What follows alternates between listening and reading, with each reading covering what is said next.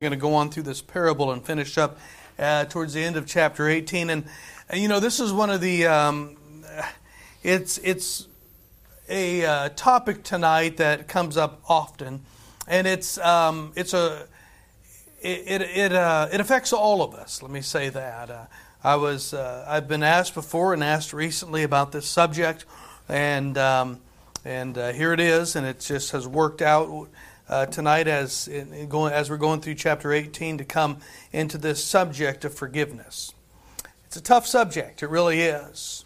I think of my friend Brother Price, who just a couple of years ago, I've told you already, and I think of what he went through in his life when on his wife's birthday and their vacation, heading home on that her birthday, their anniversary of 42 years, a drunk crossed the center line, hit him head on, and killed her instantly.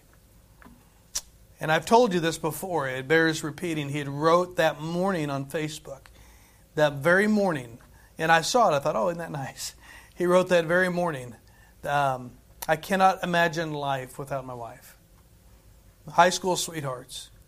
They have lived, he was military, he was gone a lot. She lived through what most military wives do not live through and leave. And she stayed. I mean, they were just very close. And you think at times of all things, of all people, for that to happen, there's plenty of couples out there that just would be just fine with one or the other be going away, okay? Let's just be honest, okay? I'm not, right? There's plenty. And this happens to, right? It's tough, isn't it? And, you know, this is what happens in life. Bad things happen in life. Things are going to be done to us from people that are not going to be nice. Some of you may have a history already, and a long history of just some really negative things that people have done to you in your life. And I'll tell you this, it's not God's fault. We saw that this morning, amen. He has allowed things into our life, and we trust Him in that. But it is fellow man's fault. It is our fellow servant's fault. And things that are done to us to offend us, they do come into our life. And the question is, what do we do when they come? Is there ever an occasion, is there ever a sin so egregious that we have a different response than what the Bible says? And I want to look at that this morning, or tonight, whatever time of day it is. I had coffee this afternoon, so it feels like morning, yay. And so we're going to be here for a while. But if you notice here in Peter's question here in chapter 18, look at if you would, verse 21. Then came Peter to him and said, Lord, how oft shall my brother sin against me, and I forgive him? Till 7 times. And what an interesting thing that is. It seems kind of out of nowhere, but it really does fall. The Holy Spirit of God placed it here in chapter 18 for a purpose, and there is a connection. I might get to that here a little bit later. But Peter comes and he brings up the topic of forgiveness, which this is interesting. Because really, if you look through the Old Testament, there's not the subject of forgiveness necessarily. A little bit, we'll look at this, but not much, okay? And if you recall back to the model prayer, not the Lord's Prayer, but the model prayer, when the disciples said, Lord, teach us to pray. And He said, pray this way, Our Father, which art in heaven, hallowed be Thy name. Thy kingdom come, Thy will be done on earth as it is in heaven. Give us this day our daily bread. Watch, and forgive us our sins as we forgive those who sin against us. Forgive us our sins as we forgive those who trespass against us. It's in like manner. Oh, hold on a minute. So Jesus in this model prayer was teaching us to forgive in the same way we desire to be forgiven. Forgive us. No, watch. What He's showing here is God forgives us. We're talking about forgiveness in fellowship, not forgiveness in relationship. Forgiveness in Christ, not outside of Christ. We're talking to believers here. God deals with our sin the same way, in like manner as we deal with those that sin against us. Boy. I know it's Sunday night. It's supposed to be a little easier maybe. But this is just what Jesus said, amen? Are we going to agree with the Lord Jesus Christ? Anybody want to venture out? Just say, no, I don't think He was right there. Right? That's what he says. And so this is interesting. So obviously, Jesus has set the foundation for forgiveness. And so here Peter brings it up. How often, if you say I'm going to forgive, now Peter's argument is question. He's not coming with an argument against forgiveness. Obviously, he's coming that he believes it. But his question is how many times? Because there's some jokers out there that they just don't leave you alone. There's some guys out there, there's some gals out there, I'm telling you, they find their heel and they just step on your last nerve and they just drive the heel in. And then they say, oh, sorry, didn't mean it, oh, sorry. And Peter's like, well, how often do I got to forgive this guy? He's a knucklehead, right? He says, till 7 times? What an interesting number that is, right? Because really, nobody has a clue where Peter came up with this number. The only inference that you could think of, that you could possibly see, if you turn back, if you have time, you can turn back to Amos chapter 2 and listen to what it says here in Amos chapter 2. God is speaking about Israel in verse 4. Thus saith the Lord, for 3 transgressions of Judah, and for 4 I will not turn away the punishment thereof. You got to understand how this style of writing is. He's saying what he's saying. I'm not going to turn away for 4 transgressions. What's that mean? For 3 I would. For 3 transgressions I'd forgive, but 4 I'm not turning away. Look at verse 6.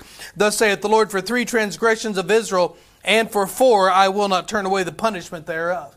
He said, I might have turned away punishment for 3, but not for 4. And so maybe possibly, in some theologians who are way smarter than I will ever hope to be, that do this 24 hours a day, say that there are rabbis out there that this was their admonition to Jews, which was 3 times forgiveness, 3 times max, right? It's just like the Hebrew people to count down to the penny, right? 3 times, that's it. After that, no more. You don't need to forgive them anymore. Right. So some have surmised, well, maybe Peter was really spiritual. And Peter come along and said, 7 times? That's 3 times, right? It's twice, 6, plus a whole other one. That's pretty good, right? He's just hyper spiritual. And I don't know if he felt good about himself, knowing Peter. Maybe he did. But he gave this number out here 3 times, right? 3 times. And look what Jesus says in verse 22. It is a shocking number. Jesus comes and he says unto him, I say not unto thee until 7 times, but until 70 times 7. I know we're familiar with this passage. I understand that. 70 times 7. I know what you're saying. If Brother Martin was here, he'd go 490. That fast. 490 times. Right. That's a lot of times. If you want to break it down, I kind of like to break it down. If you think of 70 as the average lifespan, right? Jesus says, I'll give you 70 years. That would be what? 7 times a year. So if that joker gets onto you 7 times a year, you've got to do it for the rest of your life. 7 times a year for the rest of your life. That's that's a long time. Until I die? Sure. That's not what he's saying, but I'm saying if you just want to start playing with the numbers like that, oh, there you go, right? 7 times a year. What about one time a month? At once a month. Jesus says, if that guy does this once a month, if he does it every month, how many years am I going to spend forgiving this guy? 40 years. What is Jesus saying? Really, it's limitless. How old are you when you first begin to realize that somebody has really wronged you? 10, 12, 15, 20, all right? If you're 20, 40 years, you're 60, you're getting to the end. Essentially, it's like a lifetime. Spend your life forgiving that individual. That's a radical statement. That is nothing like has ever been taught, right? He's saying there is no limit. And so to illustrate this, now Jesus is going to give a parable. In verses 23 through 35, if you notice here, verse 23, therefore is the kingdom of heaven likened unto a certain king, which would take account of his servants. Now, what is the kingdom of heaven? It's not the church. The church and the kingdom of heaven are 2 different things. The word heaven is the word basilica. The word kingdom is basilica. The kingdom of heaven. The word church is ecclesia. 2 different words, 2 different meanings. So the kingdom of heaven is what? All of the saved, all that have been born again, Not everybody saved is in a church that Jesus started. Right? If people say, well, only the church is going up in the rapture. Poor David. He's not going. So you're telling me Old Testament saints aren't coming up? You got to be careful of your definitions. Right? And so this is speaking of the kingdom of heaven. This is not just talking about church members. It's talking about other believers. And I think it expands beyond that. And we'll see this here in a little bit, possibly. But he says there is a king. Within this kingdom, the kingdom of heaven is likened unto a certain king, which would take account of his servants. So he's taking an account of his servants, and he's finding out this. He's found out he has a servant that owes him, listen to this, 10,000 talents. Anybody have a clue how much 10,000 talents is today? Anybody want to venture a wild guess? Upwards to $1 billion today. $1 billion. Right. 1 pence was a day's wage.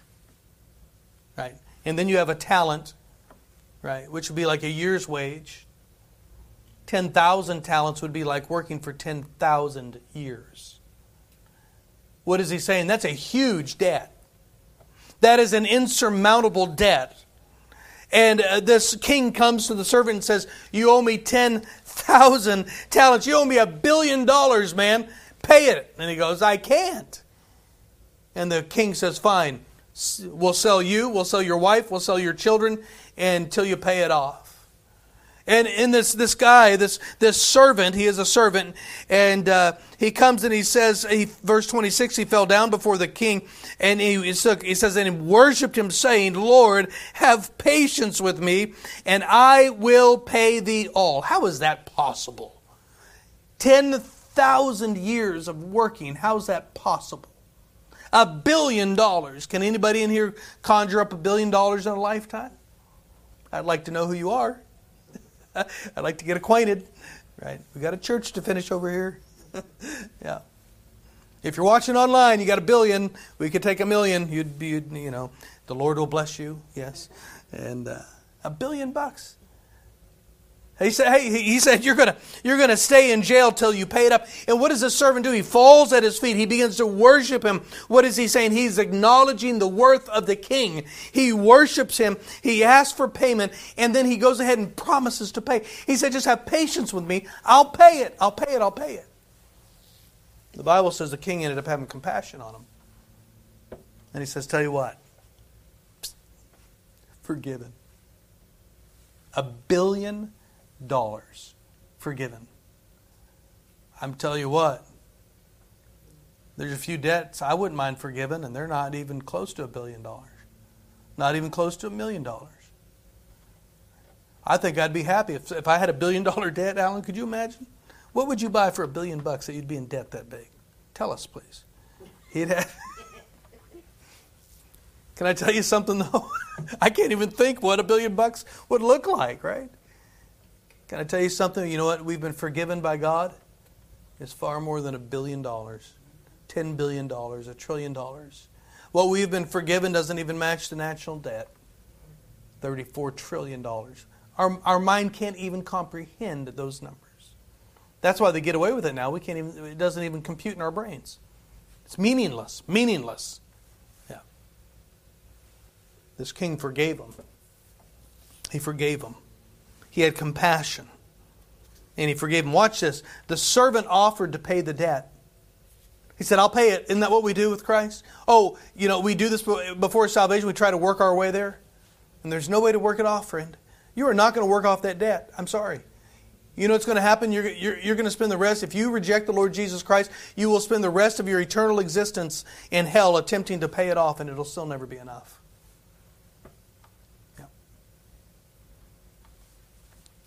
He said, I'll pay it. And the king said, no, that's all right. Watch. The servant came with works and the king came with grace. This is exactly what the Lord Jesus Christ has done. He came with grace. He forgave it all. Hey, do you remember the day you were forgiven? We talked about that this morning. Do you remember the day when your debt was canceled? It was wiped out? Watch, you had the record of Jesus Christ as if you never, ever, ever even had a debt in the first place. Wiped clean. Remember that? That was a good day, wasn't it? When you realized that your sins were forgiven and they were all gone. Why did He do that? Well, it was completely and utterly and totally of grace. You know what this joker does? He's been forgiven of $1 billion. And he goes and hunts down, watch this. Don't lose this. Keep this in the back of your brain for later because we're going to come back to this. He finds a fellow servant. Somebody just like him. A servant in the kingdom. And a servant with a debt. No, he didn't have $1 billion debt to a king. He only had a debt of 100 pence to another servant. What was 100 pence? Well, it was a day's wage. A pence was a day's wage. He owed 100 days worth of money. 100 days of labor he owed to this fellow servant. It's 100 days. That's 13 weeks. That's 3 months and a day. That's it. That's all he owed. The guy who owed the king, he owed the king. He didn't owe the fellow servant. He owed the king $1 billion. And his fellow servant owed him about 13 weeks worth of pay. And he grabs him by the throat. Pay up, right? Pay up. And that fellow servant says, we see this here, let me show it to you. And his fellow servant fell down at his feet and besought him, saying, have patience with me, and I will pay thee all. It sounds like it sounds like these two servants had the same cry when the debt came due. Have patience on me, and I will pay it all. Verse 30, and he would not. But he went and cast him into prison till he should pay the debt. Wow. $1 billion, 13 weeks. 10,000 years, 13 weeks. Unable to pay it, not possible. It's possible. A king, 2 servants, and he throws them in jail. Well, if you notice this in the text, the servant didn't go and tell the king about it. Other servants went and told the king about it. They were disgusted with it. They were ashamed by it. Look what it says, verse 31. So when his fellow servants saw what was done, they were very sorry and came and told unto their Lord all that was done. And then his Lord, after he had called him, said unto him, O thou wicked servant. What made him wicked? His actions. What were his actions? Unforgiveness. Though Jesus is telling this parable, right? A parable. Paraboles. What does it mean? Para. To come alongside. It's an illustration to come alongside truth. To illustrate truth. Actual truth. And Jesus said, wicked servant. Look what he says here. I forgave thee all that debt because thou desirest me. Shouldest thou also have had compassion on thy, underline this if you want to, fellow servant, even as I had pity on thee? Yeah. All was forgiven. You know what he told him here? He said, you should have had what? Like compassion. You should have the same compassion as your king. Are you following? You should have responded to this guy the way I responded to you. You should have returned to this man the way I returned to you. A like compassion, even as I had pity on you. So what is Jesus showing here of forgiveness? What is the main thing that he's showing here? If I wish I had a way to draw a picture of it up here and to show you what it was like, but I don't. You have to use your brain. If we were looking at my sins, they would be from here to there. In my sins, next to God, right, would be 0 all the way up to, and mine would be here, and God's would be 0. He had never sinned. He has never been a sinner. He will never sin. God has never done anything wrong. He has never done anything to us. We saw that this morning. He's only done things for us. Watch this. My sin is up here. God's is 0. And the God who has 0 sin forgave all of this. Right.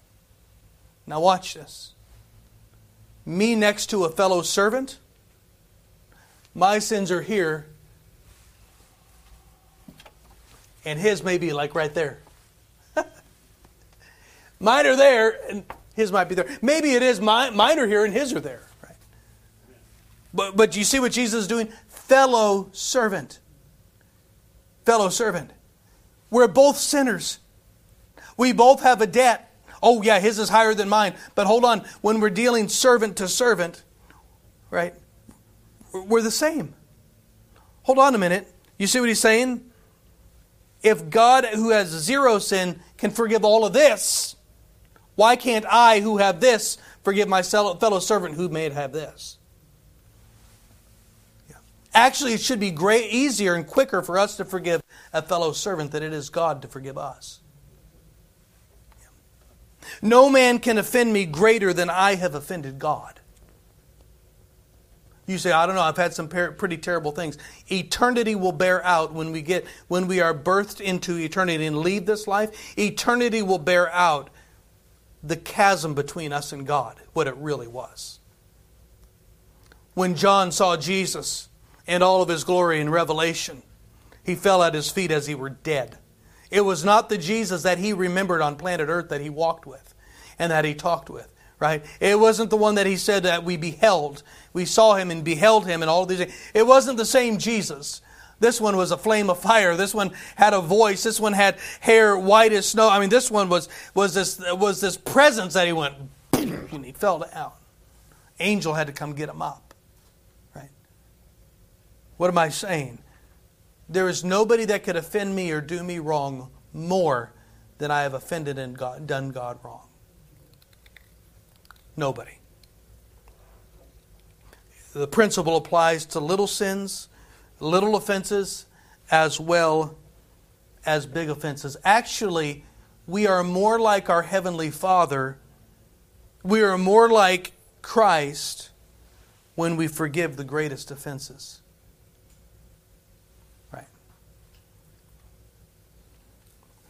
This is what Jesus is saying. Why did you say 7 times 70? Right. Because you have been forgiven for eternity. Forever. You will never die. Never. So why should we look at a fellow servant and say, too much? I'm not minimizing pain, friend. I'm not minimizing some awful things that people do. I'm not minimizing it at all. There is some people have lived through some of the most egregious things that you could ever imagine. But I also know people that have lived through things that are unimaginable, who have learned this and forgiven. And we're going to get into some details of forgiveness, what it is and what it is not. So let me look at some details here. Is repentance necessary for you to forgive somebody? I used to believe that. I mean, it's logical. Well, I mean, God doesn't forgive me unless repentance comes. Why should I forgive somebody else if repentance doesn't come? What if they never come to me? Yeah. Somebody asked me a wonderful question on Luke 17. It's an excellent question. Excellent. And Luke 17, turn there if you would, please. Luke 17.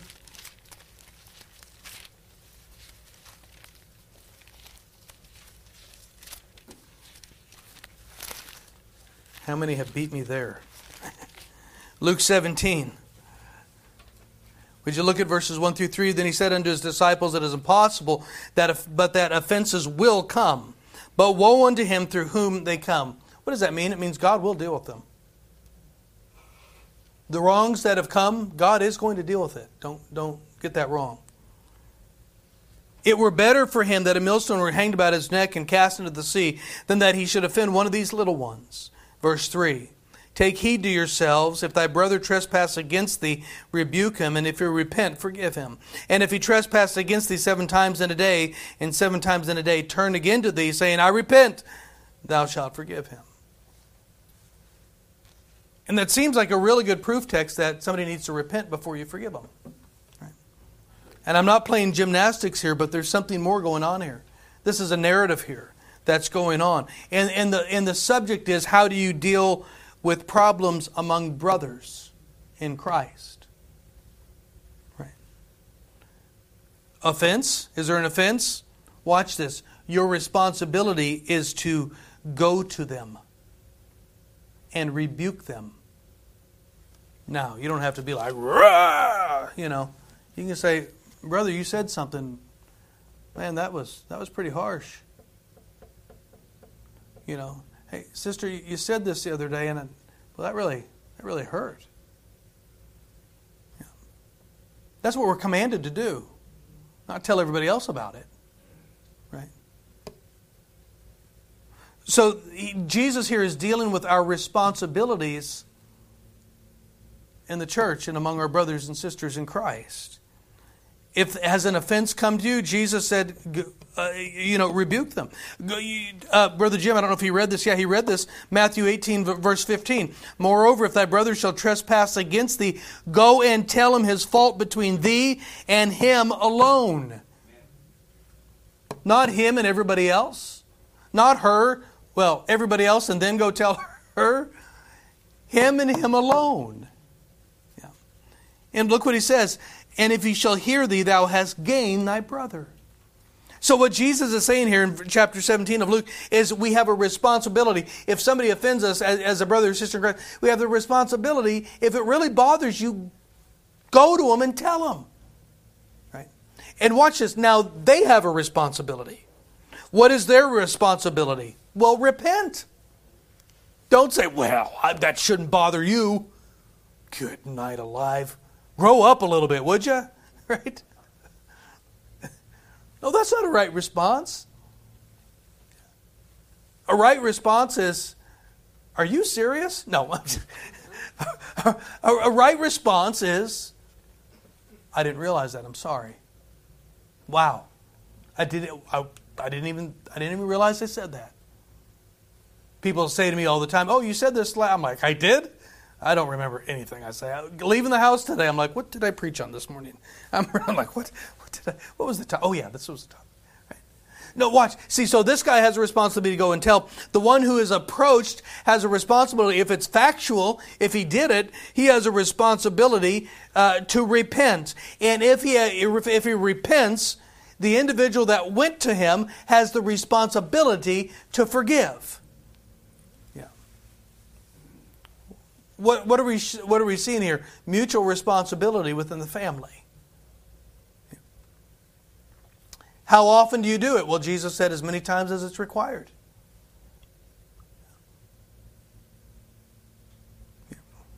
But watch this. In Matthew 18, though, talking about the kingdom, not the church.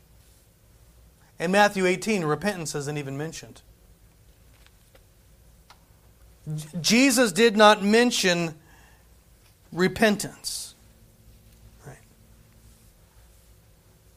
Watch, God requires repentance. 1 John 1:9, if we confess our faults, He is faithful and just. If we confess our sins, He is faithful and just to forgive us our sins and to cleanse us from all unrighteousness. There has to be a repentance first. Hold on a minute. God requires repentance. So why can't we?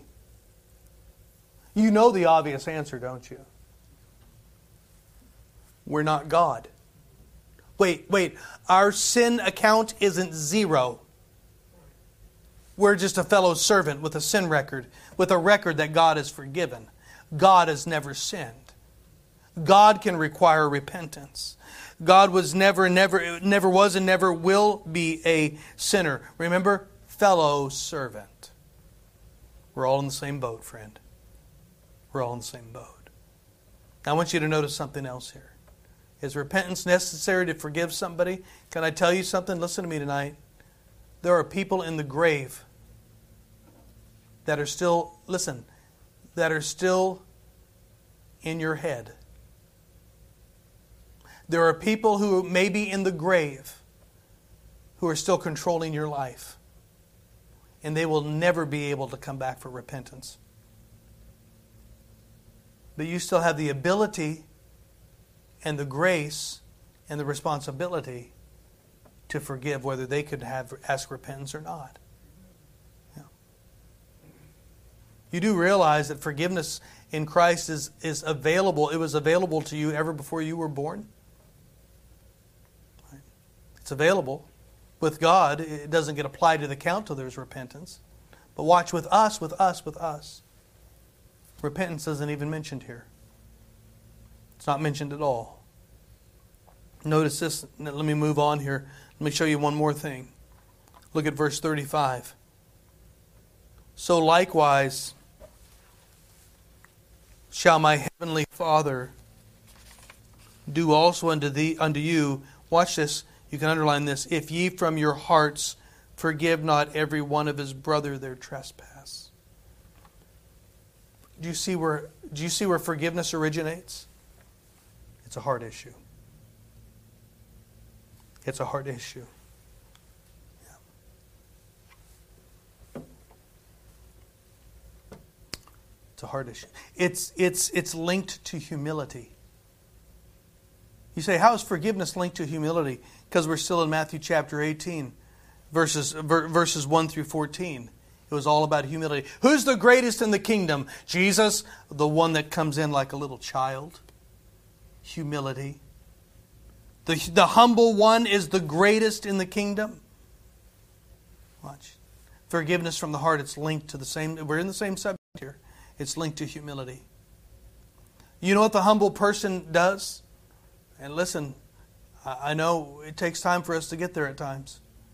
Yeah. But the humble person, when somebody offends them, the humble person goes, yeah, but you know what I did? Yeah, but you know, my account is probably not much bigger than, not much worse than their account. Yeah. Humility. Humility.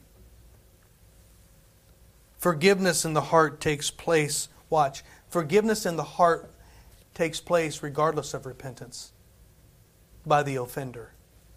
How do you know that? Because some people will come and say, would you forgive me? And they say, no. Or they'll say, sure, but they didn't because it was not in their heart. Watch, forgiveness in the heart is separate and is not connected. It is not connected to the offender repenting. What is it about the heart? What is it about the heart? That's a weird way to question that because I'm sure you're confused that question because I am as well.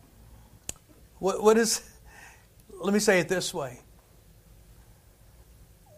The condition of the heart is always based on choice. We choose to love. It's a choice. Yeah. Watch. Just as we choose to love, we choose to forgive. It's a heart issue. It's a heart issue.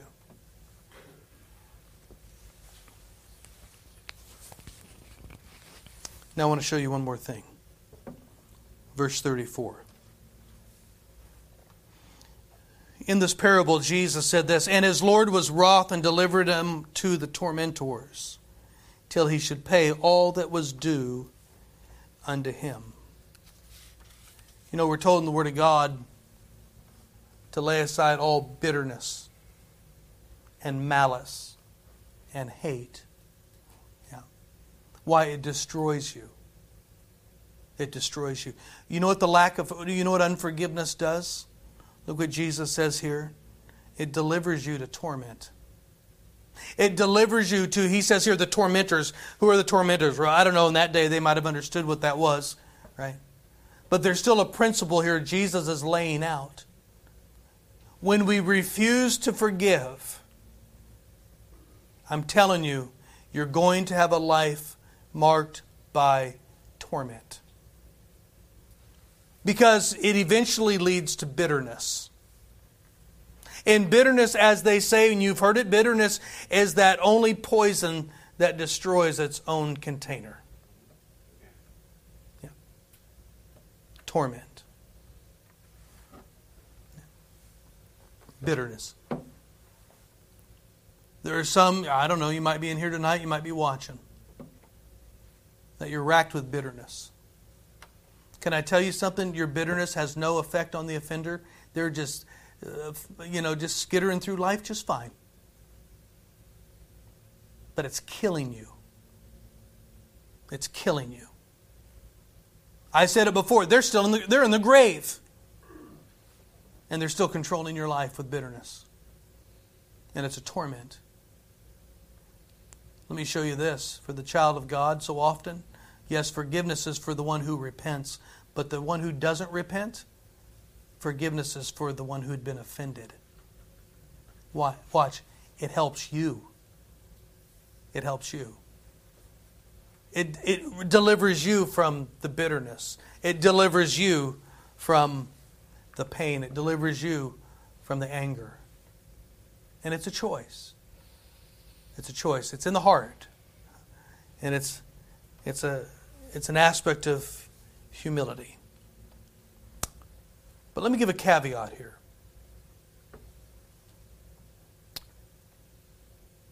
Forgiveness does not require restoration. Can I tell you, friends, some things cannot be restored. Some things cannot be made better. Like I said, some are in the grave.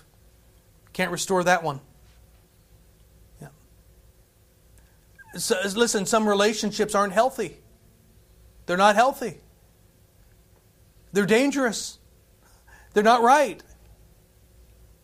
But watch, you can forgive them, right? You can forgive, you can let the offender off the hook, you can accept the hurt and refuse any type of restitution for what was done to you. Forgiveness, you can forgive them and let them go. But it does not mean that it's a good thing to try to go and restore a relationship all the time. Does that happen sometimes? Hallelujah, yes, and it's a wonderful thing. But that isn't required of repentance, of forgiveness. Yeah. Do you know some people do some egregious things, and the offended forgives them, and the offender still has to go to jail? They still spend life in prison. They still go to an electric chair. I remember the woman by the name of Carla Faye Tucker down in Texas, one of the first women to be executed under George W. Bush's presidency. And she was seeking clemency. She was there for murder. And President Bush rightfully said no. No. She murdered. She's going to be executed. This woman had supposedly become a Christian. I don't doubt it. And she said, that's fine. This is what I did. You know, she understood that. Yeah.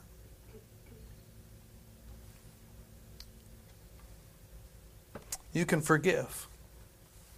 You can forgive the drunk driver that killed your wife while he spends the rest of his life in prison. You can forgive. It's a choice. You need to do it for yourself, not necessarily for them. But you need to do it because it's exactly what your Heavenly Father did for you. And might I say, the offense was far greater. Yeah.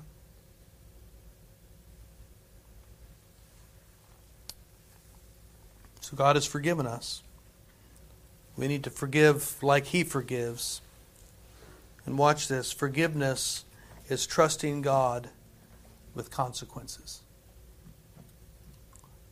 When we forgive, what we're doing is turning them to God and saying, okay, Lord, I'm going to trust you. You know why so many times we have trouble forgiving? Because we feel like they're just going to get off the hook and get away with it. Yeah. I have suffered and they get to walk away. Is it possible that our lack of forgiveness stands in the way of God needing to do what He needs to do? But we're in the way. Our unforgiveness is a hindrance to what He needs to what he needs to do in their life. It's possible.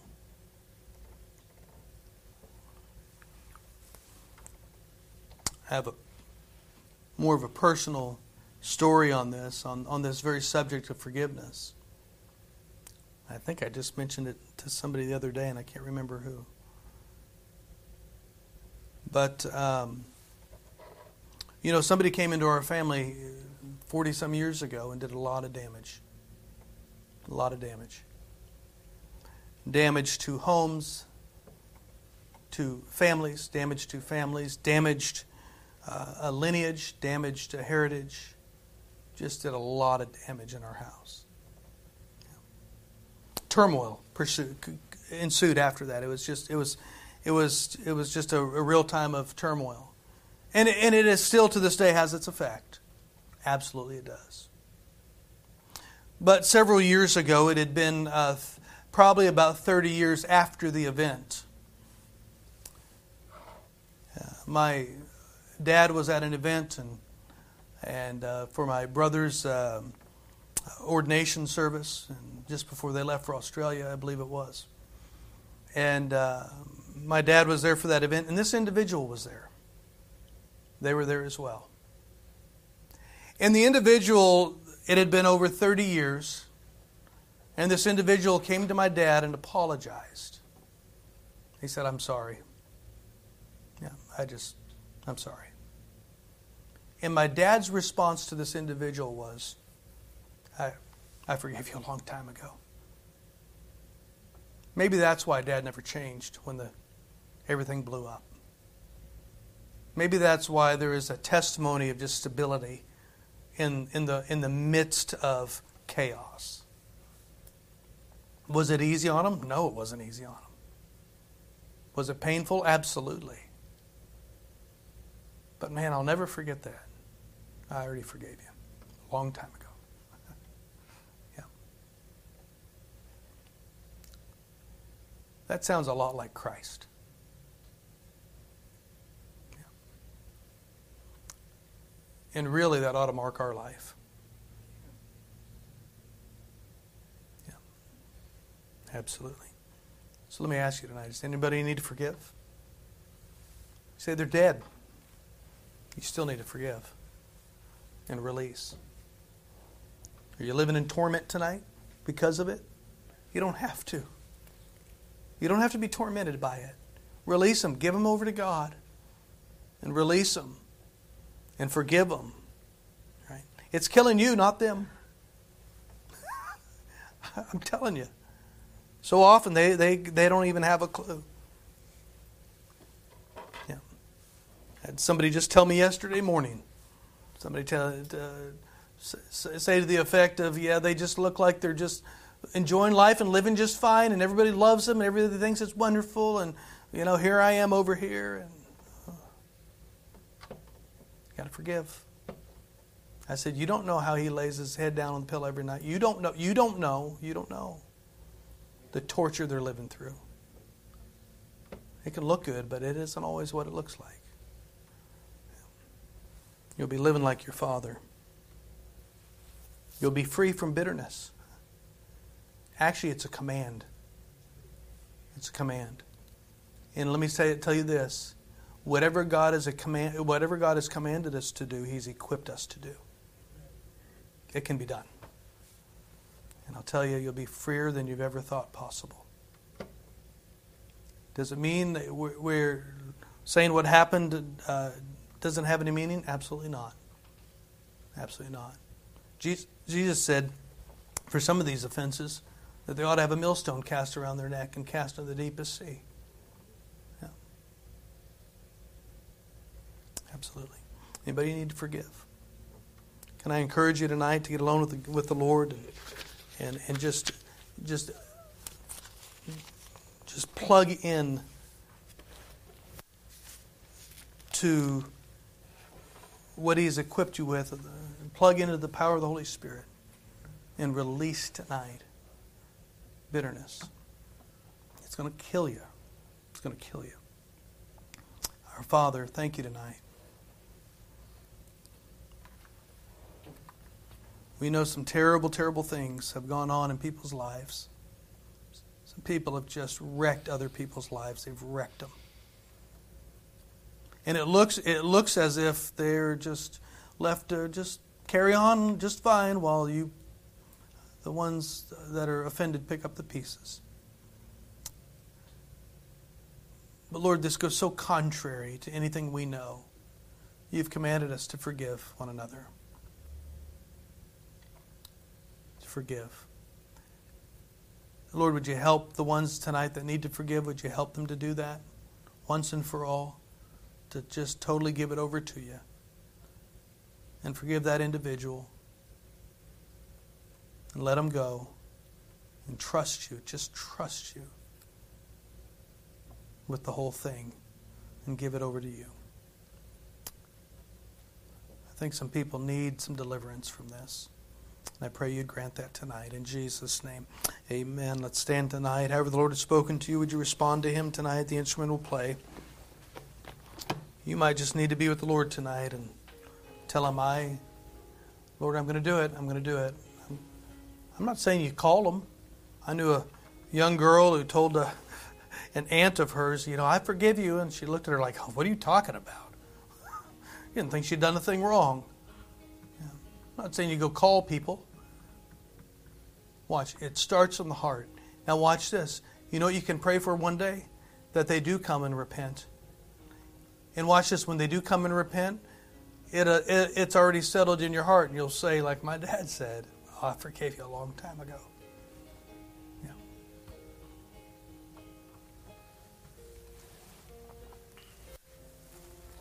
Do it tonight, would you? Forgive tonight.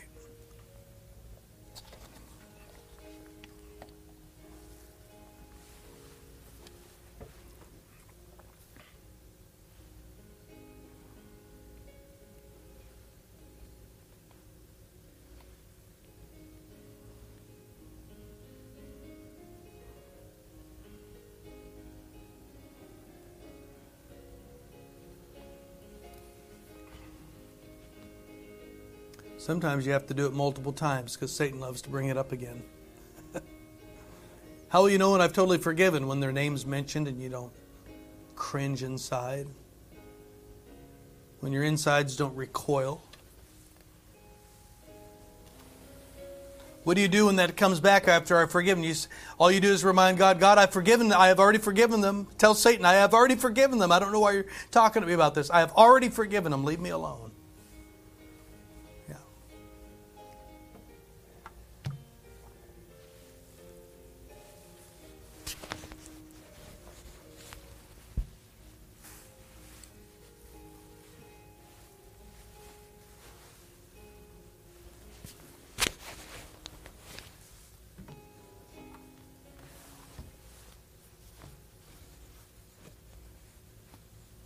Amen. May God help us tonight to just be like Christ. Yeah. There's nothing more free in life than living a life of forgiveness, of forgiving one another. And it comes on so slowly, and sometimes it's so many years that it builds that you don't even realize the bondage that you've gotten used to. Yeah. But you can be free. You can be free tonight. Absolutely. Let's be closed in a word of prayer. Have a wonderful week this week. Be praying as we have been for the building and the construction, what needs to go on over there. And pray for one another. As always, pray for those that haven't been able to be here. And pray for the Davidsons and the Morleys that they have a horrible time in California and hurry up and get back. And so we'll be praying for them. Brother Jack, would you close us in a word of prayer tonight?